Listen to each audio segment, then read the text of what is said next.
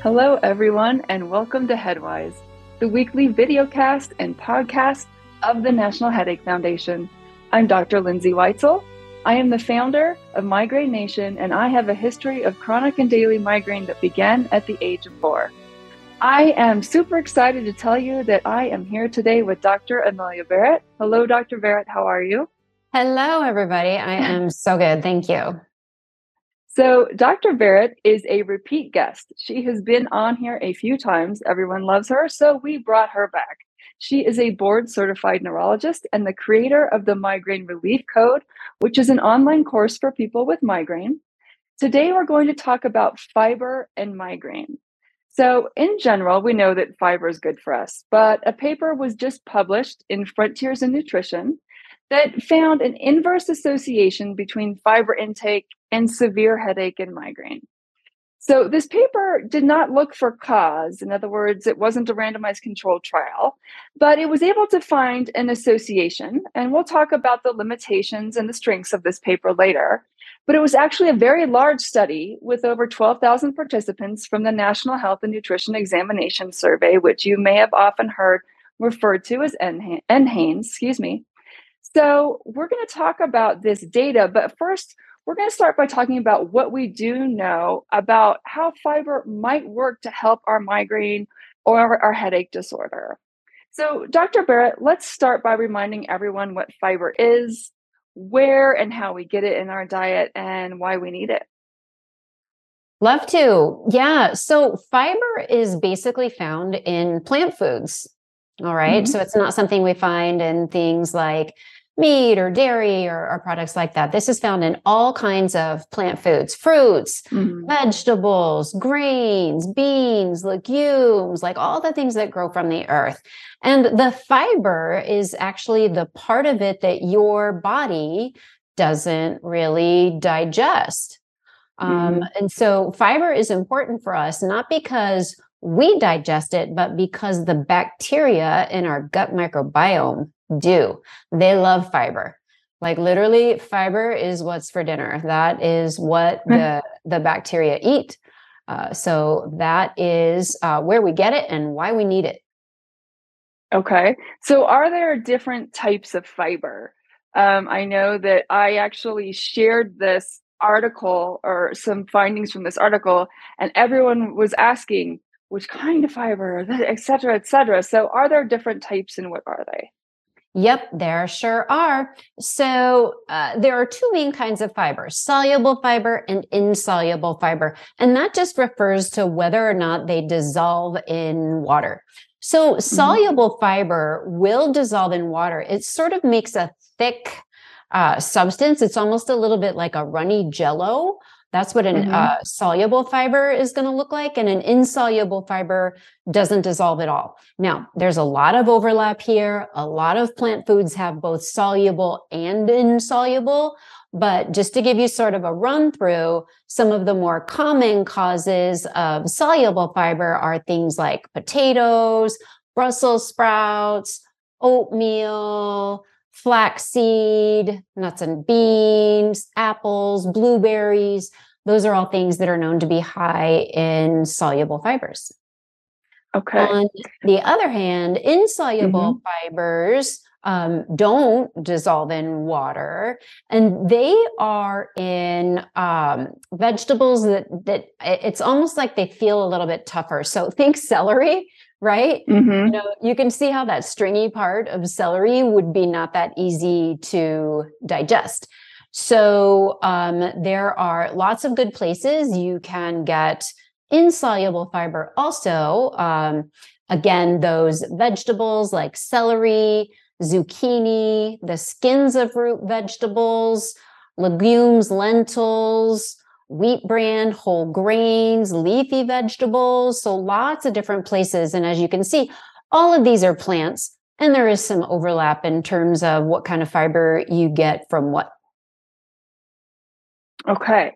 So is there any hypothesis on how fiber might affect a person's migraine frequency or severity? How is this association possible? Yeah, absolutely. And this is one of the newer areas of functional medicine that is so exciting to me. And the theory is that when we have leaky gut, we have more inflammation in the body. So if you can imagine, over here is the inside of your intestines, and over on the other side is your bloodstream. Okay. So what happens in leaky gut is that there is the indigestible food particles get through a lining of mucus, and underneath that lining of mucus, there are some cells, one cell, just one cell thick. And on the other side of that one cell is a lot of immune cells. 70% of your immune system actually lives in your gut.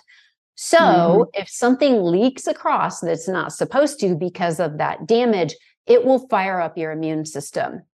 Now, when your immune system starts recognizing lots of strange particles that aren't supposed to be there, that are only there because of this, you can think of it as damage inside your intestines. When your immune system starts recognizing all these things it doesn't normally see, it will make chemicals. Those chemicals then travel up to the brain and cause headaches. Those chemicals are part of what we call inflammation. And so that is one theory about why we need fiber. So let me take it one step further. This is the problem that I'm explaining right now, that your immune system is reacting to these food particles. Now, here's how fiber helps fix that problem. So we've all heard of the gut microbiome, right? Right.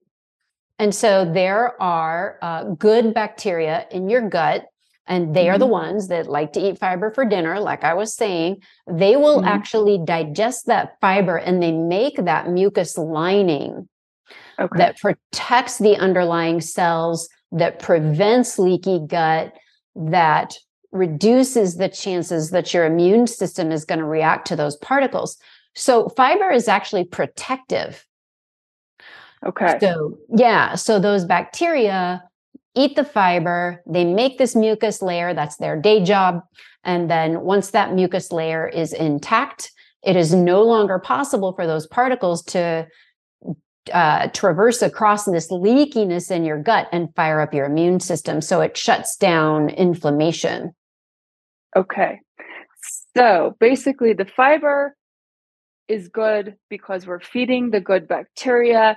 We are not allowing the immune cells to get all fired up, which then will cause the headaches to be worse. So I have a couple questions, because I bet a lot of the migraine people out there who understand migraine disease and the genetics and the makeup that goes behind it are saying, well, I have a tendency toward migraine. Why are you telling me that my immune system or inflammation is causing it?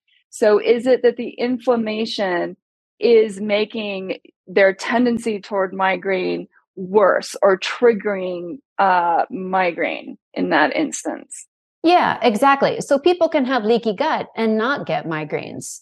Maybe they don't have migraine genetics. Maybe they don't have half a dozen other things that are increasing their chances of migraine. But the studies are very clear that those chemicals that are released by the immune system, the cytokines, the interleukins, stimulate the endings of the trigeminal nerve in the head. And that is one of the main triggers for migraine. So that's the mechanism by which this works. And it's not the only mechanism. Most people with severe migraines have at least half a dozen different things going on, right? Causing their headaches. And so this is just one piece of the puzzle. Okay. So my next question is, we discussed there's more than one type of fiber. Is there a difference in whether you're eating the soluble or insoluble fiber when it comes to helping this problem? No, you need a mix of both. And in the study, they actually did not distinguish soluble versus insoluble. So it's kind of a relief because we don't have to get too wrapped up in like how many grams of which kinds of fiber we're trying to eat now. It's just get some fiber is really the big picture. Right. So people who listen to the podcast a lot probably have heard us talk about there's a difference in studies. So the golden study would probably be a randomized clinical trial where we're looking for cause. You want to know if a certain thing causes migraine or helps migraine, and you give it to people with a placebo, et cetera, and you can actually prove causation. Then there's other types of studies that don't prove causation, but you can look for an association. You could say these people have migraine, these people don't, and go back and see what they were exposed to. So the study we're talking about today that was just recently published cannot prove cause because it's just an associative study. It's just a study looking for correlation. So even though we have Dr. Barrett here to tell us how this can be associated, et cetera, it's great that we have this study that someone did look at it. It can't prove cause, but we're going to tell you all about it because it is pretty exciting that someone did study this, because we don't have a lot of studies on migraine and diet.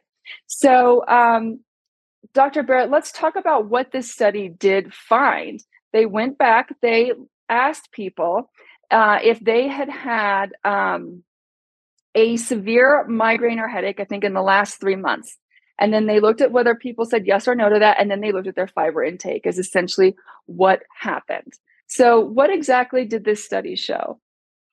Yeah. And I love this study. I think this is absolutely fascinating research, and we're going to see more of this in the future. So basically what they found in this study is an association so that as fiber intake went up, risk of migraines in the last 3 months went down. Association, like you're saying, but it was fairly interesting. So for every 10 grams of fiber per day that a person's intake went up, their chance of having had a migraine in the past 3 months decreased by 11%. So that's actually a pretty good association. I think that's really interesting because fiber intake is something we can control pretty easily. And I always think it's empowering to look at things that we control that can really change our health. So the other difficulty sometimes with these types of studies is some weird things will pop up that we don't understand why. And that's the other reason that you always need to do more research, more robust trials to figure out if these were just random things that popped up, or to look into why they might pop up. So let's just make sure that we let people know that we don't know why this is, but we need to report completely what the trial or what the research said. And there were some random sections of patients in this trial who this data didn't apply to. There were just a few races that it didn't apply to, and there were also some BMI categories, and we don't know why. So it didn't apply to everyone, and we want to make that clear. But the more studies as they are done will hopefully elucidate whether it applies to everyone, and maybe give us reasons if it doesn't apply to everyone. Is that true? Absolutely. And I think that is a really good point to bring up. Yeah.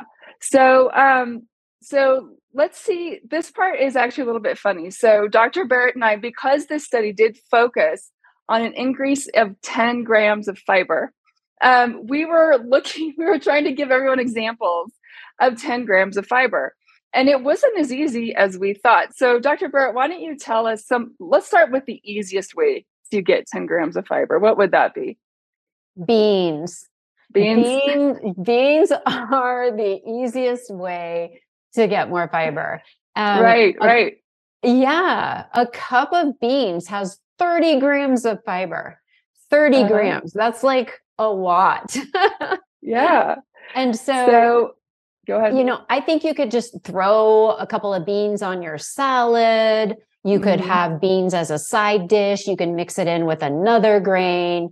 Once you start thinking about it, it's not that hard to find ways to include it. I think the problem with this is that there are some people who just don't tolerate beans. So then we started looking at, other popular ways that if you throughout your day add other things together, that you can come up with 10 grams of fiber. So what else can we do? Well, it seems like most things you do that we think of as being high in fiber. So for example, oatmeal, we think of that as being high in fiber, right? A cup of oatmeal gives you about 5 grams of fiber. An apple gives you about 5 grams of fiber. A potato gives you about 5 grams of fiber. And honestly, I didn't know potatoes had any redeeming features, but I'm so relieved. Now I can eat more potatoes. They've got fiber. So potatoes are back. Not in the form of French fries, but... Yeah, not potato chips, not French fries. Not potato chips, yeah. We didn't look those up. Anyways, exactly. And nuts have a little bit of fiber in them also. Whole grains, quinoa, in addition to the brown rice, things like popcorn, seeds like chia.